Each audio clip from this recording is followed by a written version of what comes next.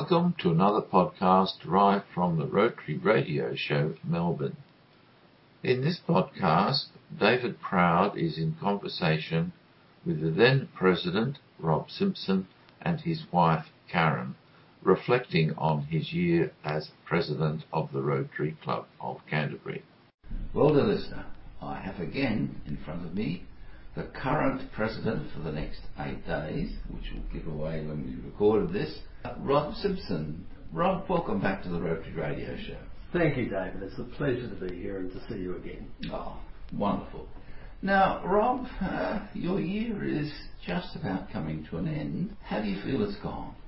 It's been a wonderful year. I was very trepidatious at first, accepting the position of President because I'd never been President before, and I had no idea what it involved, and it was a huge learning curve, but thank goodness the district and the hierarchy in the district gave me tremendous backing, support, advice, and I think that got me through my year, particularly with help from the Assistant District Governor, Jonathan Shepherd, even a lot of assistance from the incoming President, who will be our President for the next 12 months. And who would that be? That would be Steve Wiley. Oh, right. He has never forgiven me for even asking him to be...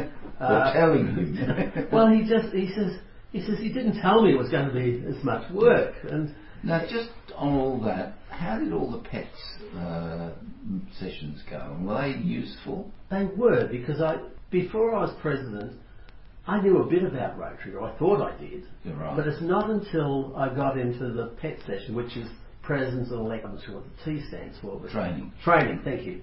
President-elect training tells us how or what Rotary is about and what is expected of us. And I really didn't know much about Rotary. When you get above club level, it's a whole new world, isn't it, Rob? Oh my gosh.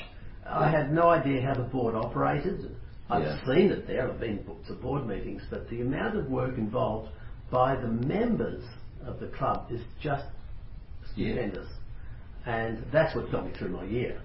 The work of the other people in the club, not so much me, but the people around me, the board members, the secretary, the treasurer. Well, when you have your grandson on your knee in about 5 years' time, we may say 10 years' time, what would you like to be able to tell him about your year as President? I think it was one of the most successful years that I've seen in the club, not because of me, but because of the members. And the club has progressed from strength to strength with our huge number of projects. We have amazing projects that have developed over We'll come back to the projects a bit later. All right. But could you expand what it is about the nature of the club that has changed this year to, say, 5 years ago? Oh, I think the social identity of the club. There are other clubs in our district that look upon us as the social club of the district. We used to be called the Fun Club. We are still the Fun Club. That's good. We are considered the Fun Club. We don't take things too seriously. We get the job done with fun. And all of our projects involve fun and excitement, and we're involving members, people outside Rotary. Well, I can relate to you. Before the AG program came in, we had, I'm not sure what they were called, they may have even been assistant governors. And our assistant governor, who had a lot more clubs than the current AGs, kept on coming back to our club. And I say, why do you keep coming back? He said, I love the fun in this club. And that's why he kept coming back. So that's been our byline almost from year one. I can just about remember back to year one. So that's good. Well, nothing has changed, David. No, that's good. Still the Fun Club, and we're getting a lot of new members, and we are having fun. And that's what it's all about, isn't it? Absolutely. Having fun while doing good.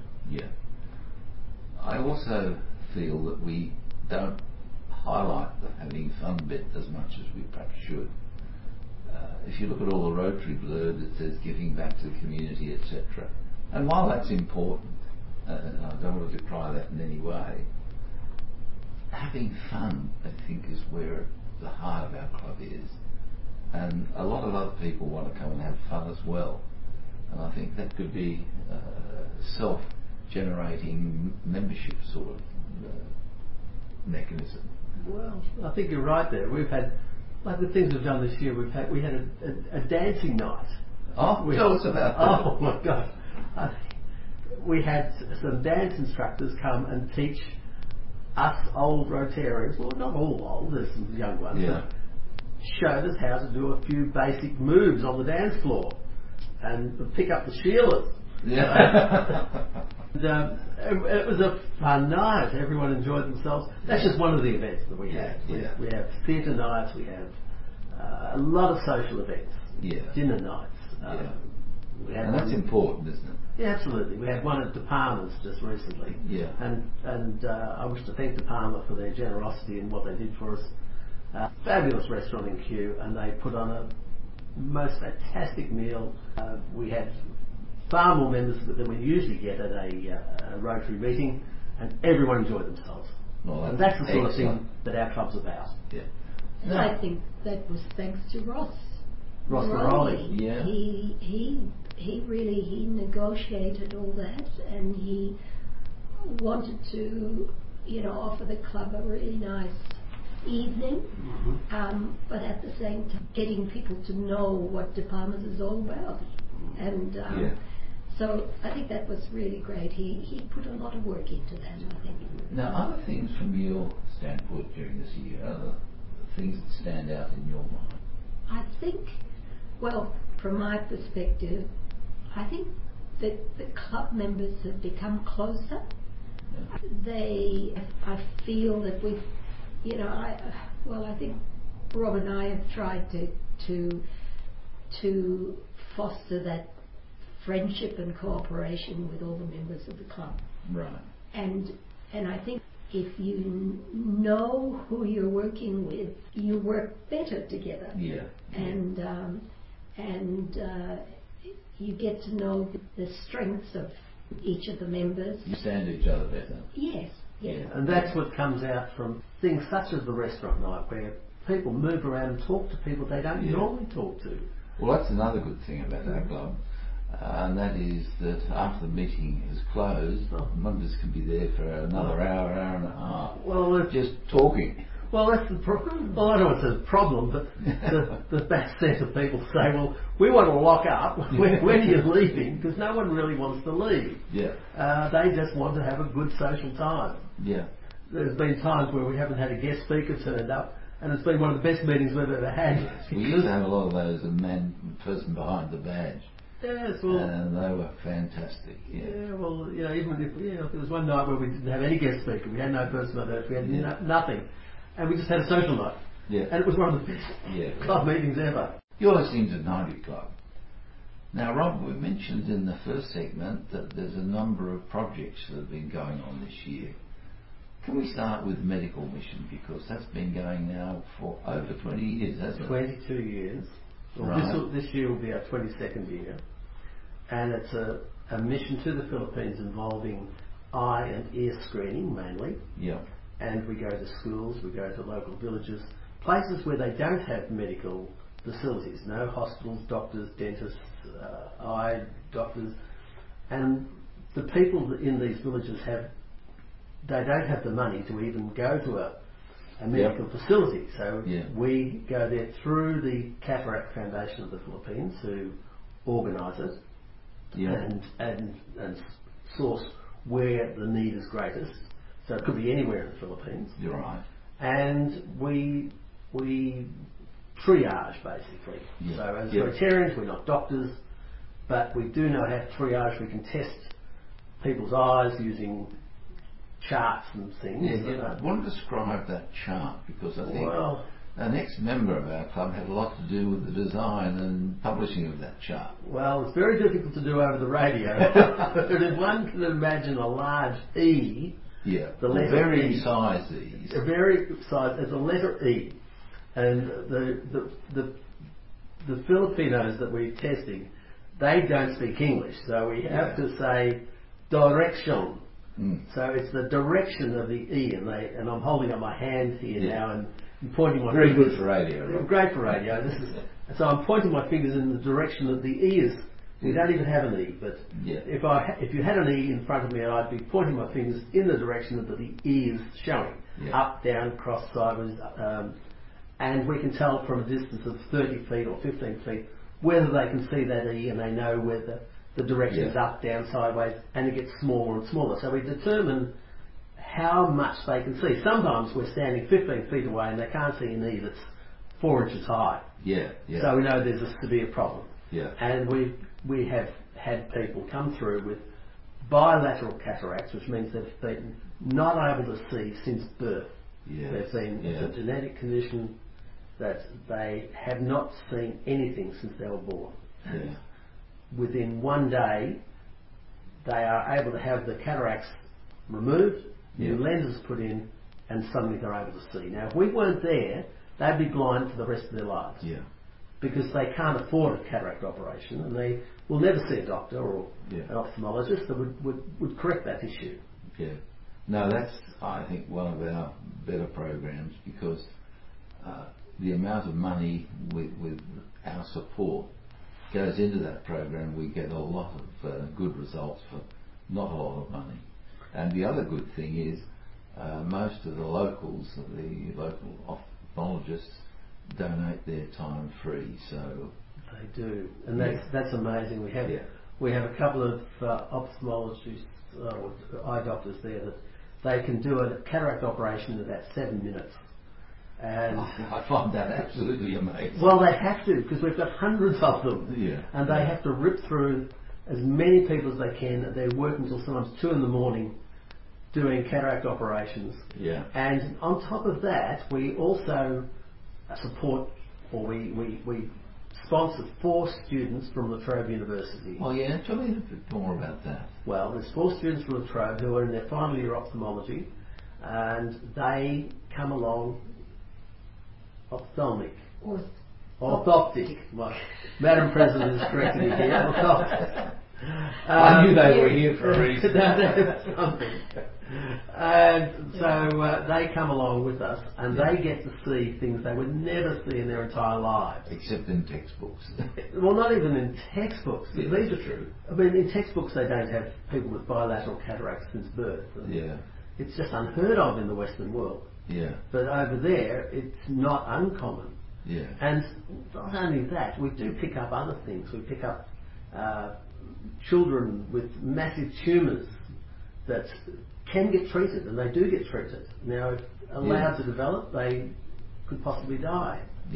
And it's a holistic project that covers eyes, ears, and all of the other things that go with it. And that's expanded, because when I went, I think the 3rd or 4th mission, there was only 6 of us. Oh my gosh. Now there's 22 now, including the 4 students. And this year we're actually taking 2 more media study students from Swinburne.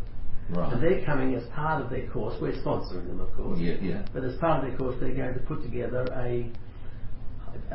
a media study on what we're actually doing. They don't know it yet, but they'll be helping do the triage.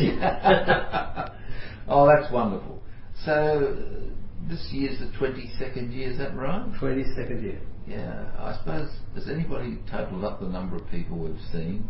Oh my gosh. Well, the many thousands now, or tens of thousands. Well, I've been doing it 10 years. And each year we would see around about 9,000 or 10,000 children. Last year, out of the 9,000 children, we saw 4,000 needed treatment. That was a huge increase. Usually it's about 20%, 10-20%. And is that first time in that locale? It was, yes. It was a particular area that was in desperate need of medical care. They didn't have it, and we picked up a huge number of children with massive ear problems. The main ones being otitis media, which will lead to deafness. So what's that? It's an infection. It's is it virus, Karen? Or? No, it's a bacterial infection of the sort of more the middle ear. Yeah. I know what it looks like. It's horrible. Is that treatable with antibiotics? Yes. Yes. Yes. It's just treated with antibiotics, but if it's not treated, they'll lose hearing. They could even die from it. Yeah. Because it's an uncontrolled infection. Yeah. Yeah. And so, it's probably one of the main things we look for. A lot of perforated eardrums. We get a lot of things in the ear, like shotgun pellets of insects and spiders, and that's what we also look for. Perforated eardrums, because then the children, they do a lot of swimming in the streams, and if they've got perforated eardrums, of course, they can't swim, but they're not told. No one is there to tell them they can't swim in the water, which is full of, it's got bugs and goodness knows what. And so they get then taught, if you've got a perforated eardrum, it will heal over, but they can't swim or get water in the air. It's just instruction. That's all they need. Yeah. All right. And that's been a magnificent program, hasn't it, Rob? Oh, it's incredible. And the work that Doug Hawley, who is our immediate past president, has put into that program over the last 20 years is just amazing. He virtually runs the program. He goes over to the Philippines before it actually happens. Yeah. He sources the Rotary clubs, the locations, does all the preliminary work. And so Doug Hawley should be congratulated. I agree with that. What he's done. Yeah. So you go for about a week, is that right? Go for 12 days. Yeah. And it's 6 days of actual triaging. Because that's all we do. We just triage. I mean, I can tell a good ear from a bad ear. Yeah. And if it's a good ear, we can send them away. But if I see something that I have no idea what it is I'm looking at, we get them transferred to someone who actually knows something, and then they get treated. So it's just a way of us being there. We can push through more people than what can be done with just one person. That's right. Okay, let's move on to another one of the other projects, Busy Feet. So what's that all about? Well, as that expanded, we have, through two of our members, Michael Chong and Jenny Nankervis, and not to mention quite a number of others, but they have been instrumental in developing a program called Busy Feet Boroondara, which is a program for children who are challenged, let's say, in a dance and movement program. And it started off years ago at the Hawthorn Town Hall. It's now progressed to a class at Glenallen School, which is a school for... we'll come back to that especially in a little while. And it's now progressed even further to putting perhaps another class in Glenallen. But Busy Feet, you see the looks on these children's faces. Some of them, in fact a lot of them are non-verbal, the children, but some of them are not really understanding what's happening, but they just get so excited about what's going on around them with the dance, the movement, the music. The joy that it brings them is something that you have to see to believe. And this is where there's one-to-one between the people coming to Busy Feet and the, I'll use loosely the word carers. So there's got to be one-to-one, isn't it? It is one-to-one. So we have a lot of Rotarians and friends of Rotary. It doesn't have to be a Rotarian. We have a lot of friends of Rotary, which is, and it could be anyone. And they come in and they take a child and they help them with their movement and music and dance. And sometimes there's an opportunity for the parents to just have an hour and a half off to go and do some shopping or give them some time off from a child who is in real special needs. And that's just one aspect of it. But the important thing is to give that child an experience of dance and movement and development. And some of them come in. We had one child come in and he wouldn't talk, he couldn't talk, he was just sit in the corner and do nothing. And it was Michael Chong, I think, he brought Bill Granger. Bill Granger, who communicated with this child, and he brought the child out of himself and he's now fully developed in the program. And thanks to Bill, this child has now gone on in leaps and bounds. Oh, that's a wonderful story. Yeah. Yes, it's So how long has this program been going? probably about 4 years now. Yeah. I think it started about 4 years ago. And how big are the classes? How many people? Usually only 12 to 16 children. Yeah, right. It's we can't take too many, but Yeah. but we're happy to have anyone who wishes to become involved, either as a helper Yeah. or someone who has a child that thinks they might benefit from this program. Right. Most welcome to contact the club and talk about it. Yeah. Yeah. I'm sure we can always take more children. Yeah. Okay. Now I should say that on the Canterbury Rotary Club website we have some details about this these projects, don't we, Rob? I'm sure we do. I think someone's looking at the website. Oh, dear listener, you can't get good interviewing. No, I did look at the website the other day. And it has a lot of information about it. Yeah. Yeah. All right. Now, the next project I'd like to spend a bit of time is For a Meal. Now, could you just explain what that's all about? Oh my gosh, I don't think we have enough time here today to talk about that, but it's a food packaging program that puts together a meal for emergency situations. Yeah, So like an earthquake or floods or something. Earthquake, floods, famine, usually hot typhoons. Yep. More recent one was the volcano eruption in the Philippines, which wiped out a number of villages and people without food and shelter. Yeah. And we were able to, through the Rotary clubs in Manila, get these food packages, and each package is enough food for a family for a day. And we were able to get these food packages into these areas where people had nothing, no food, they were starving, and the food packages went in and kept these people alive. So what's in these food packages? Well, it's a mixture of rice, lentils, vitamins, and it's in a heat-sealed aluminium package.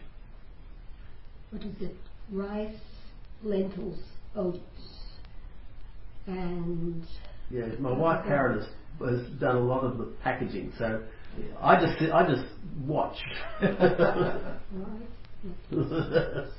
She's put together. So we get teams. What we do is we get teams of about 6 or 8 people on a table, and the package comes down the line, and things get put into the package, all weighed out. It's all done by weight.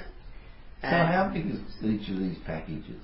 Not very big, about the size of a small packet of potato chips.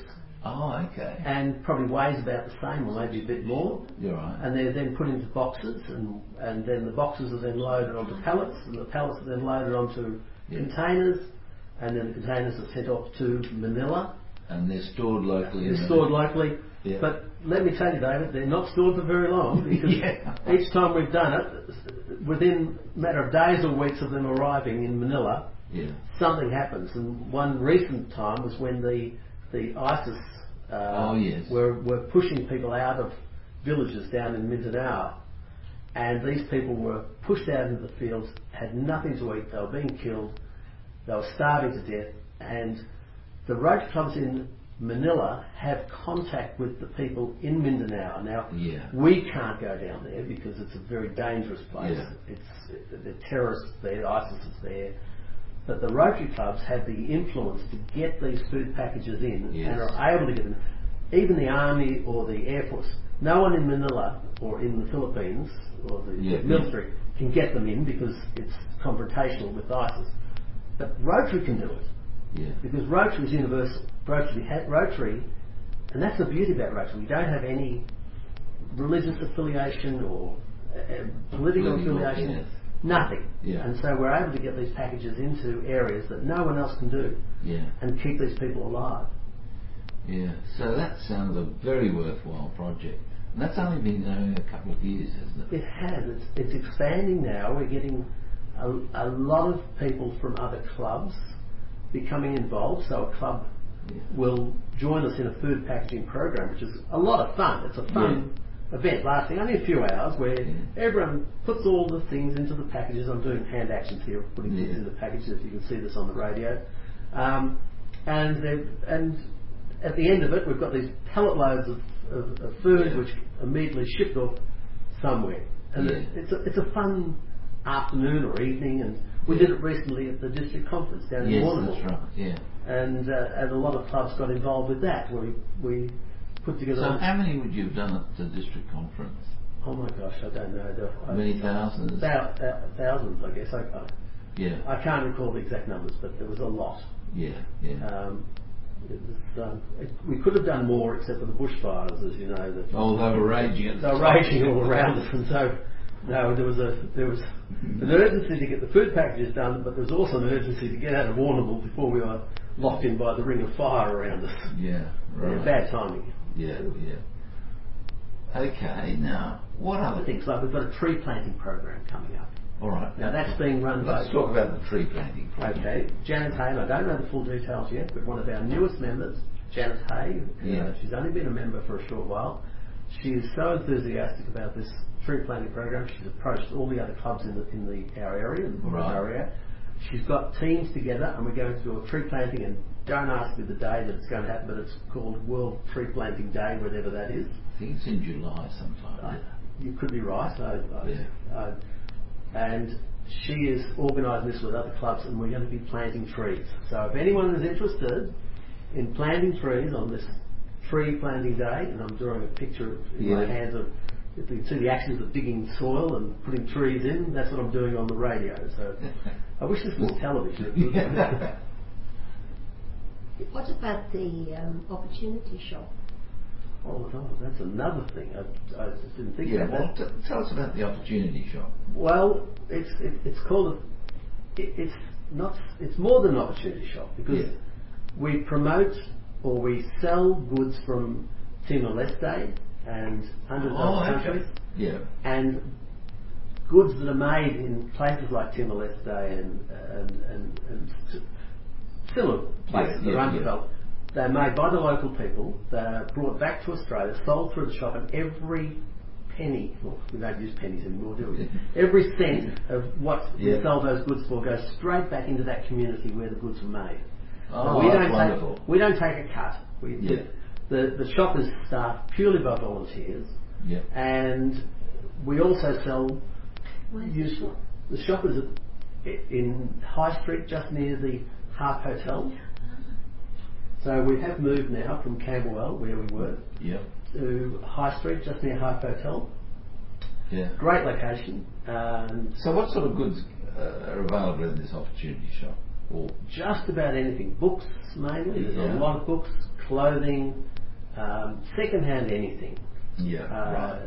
Including, as I say, handmade goods from underdeveloped countries. Yeah.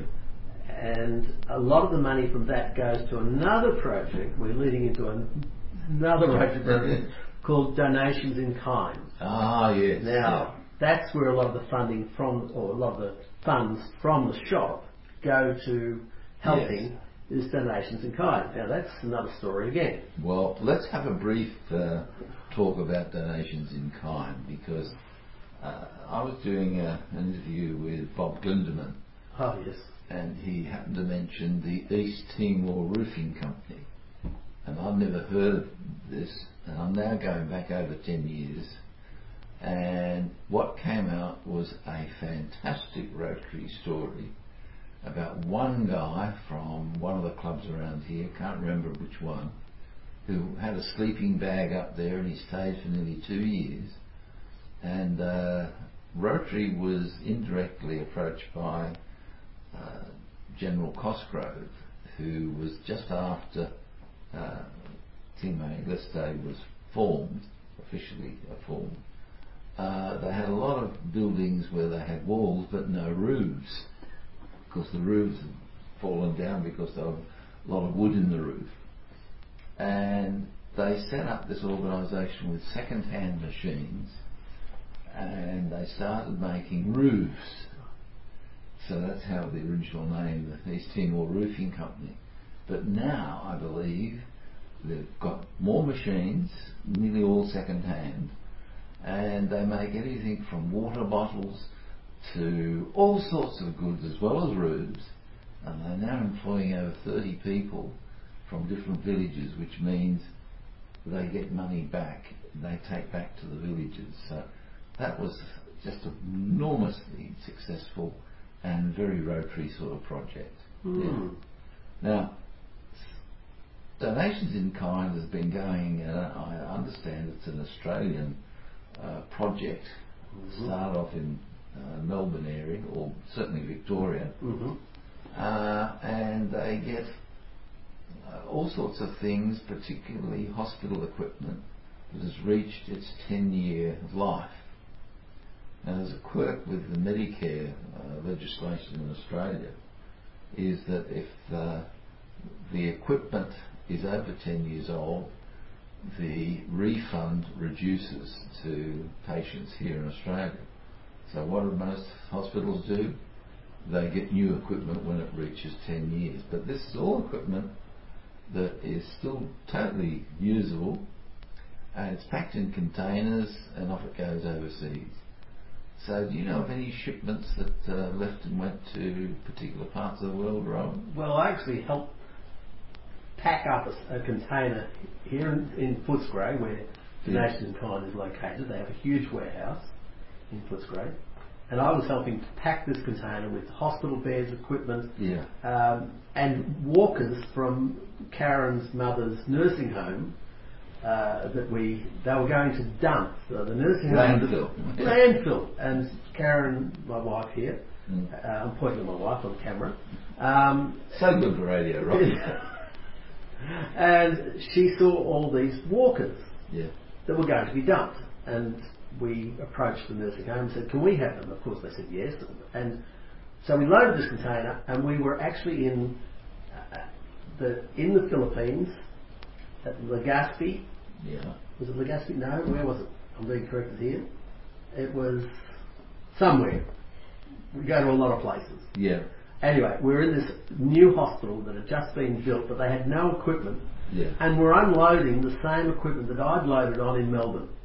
Well, that's wonderful. So we saw it, I helped load it, and then I didn't do the unloading, we had the local people doing that, but I was watching all this stuff being unloaded, and some of the walkers had the ladies' names on the walkers from the nursing home, who had sadly passed on. But it's an amazing thing that things we have here in Australia, like hospital beds, walkers, things that get turfed into landfill.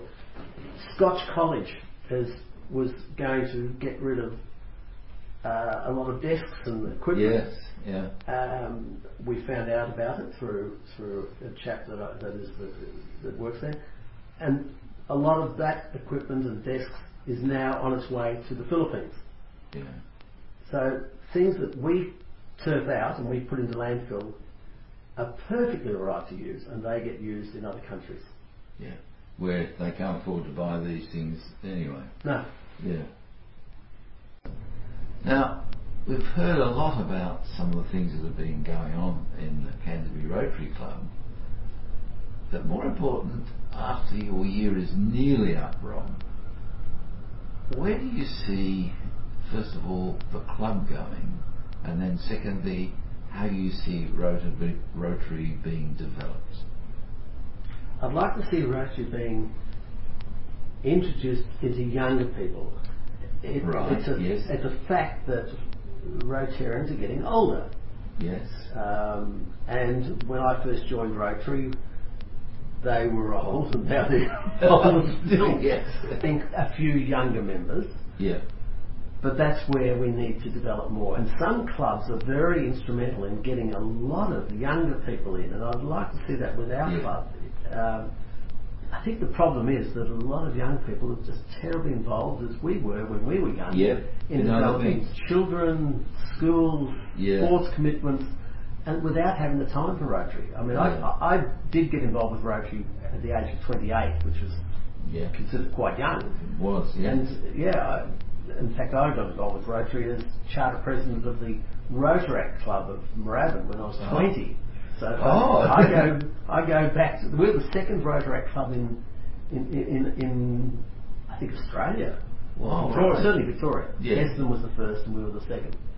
But younger people need, I think, to think of themselves as helping the community rather than just working Yeah. and taking out, because I see Rotary as putting back in. And for me personally, we've achieved so much from the community in personal everything, and I see it as an opportunity to put back in. Yeah. And I think young people need to develop the idea of putting back into the community, and this is where some clubs are very active in getting young people involved, and I'd like to see that happen with our club and the clubs in our district. Yeah. What about Rotary as an international organisation? Well, it's funny to say that, because in first world countries like Australia and America, Rotary is fairly stagnant in terms of membership. The membership doesn't really change much. If anything, it's dipping slightly. But in third world countries, membership's developing at a rapid rate of knots. Yeah. And that's probably good. It is good. Yeah.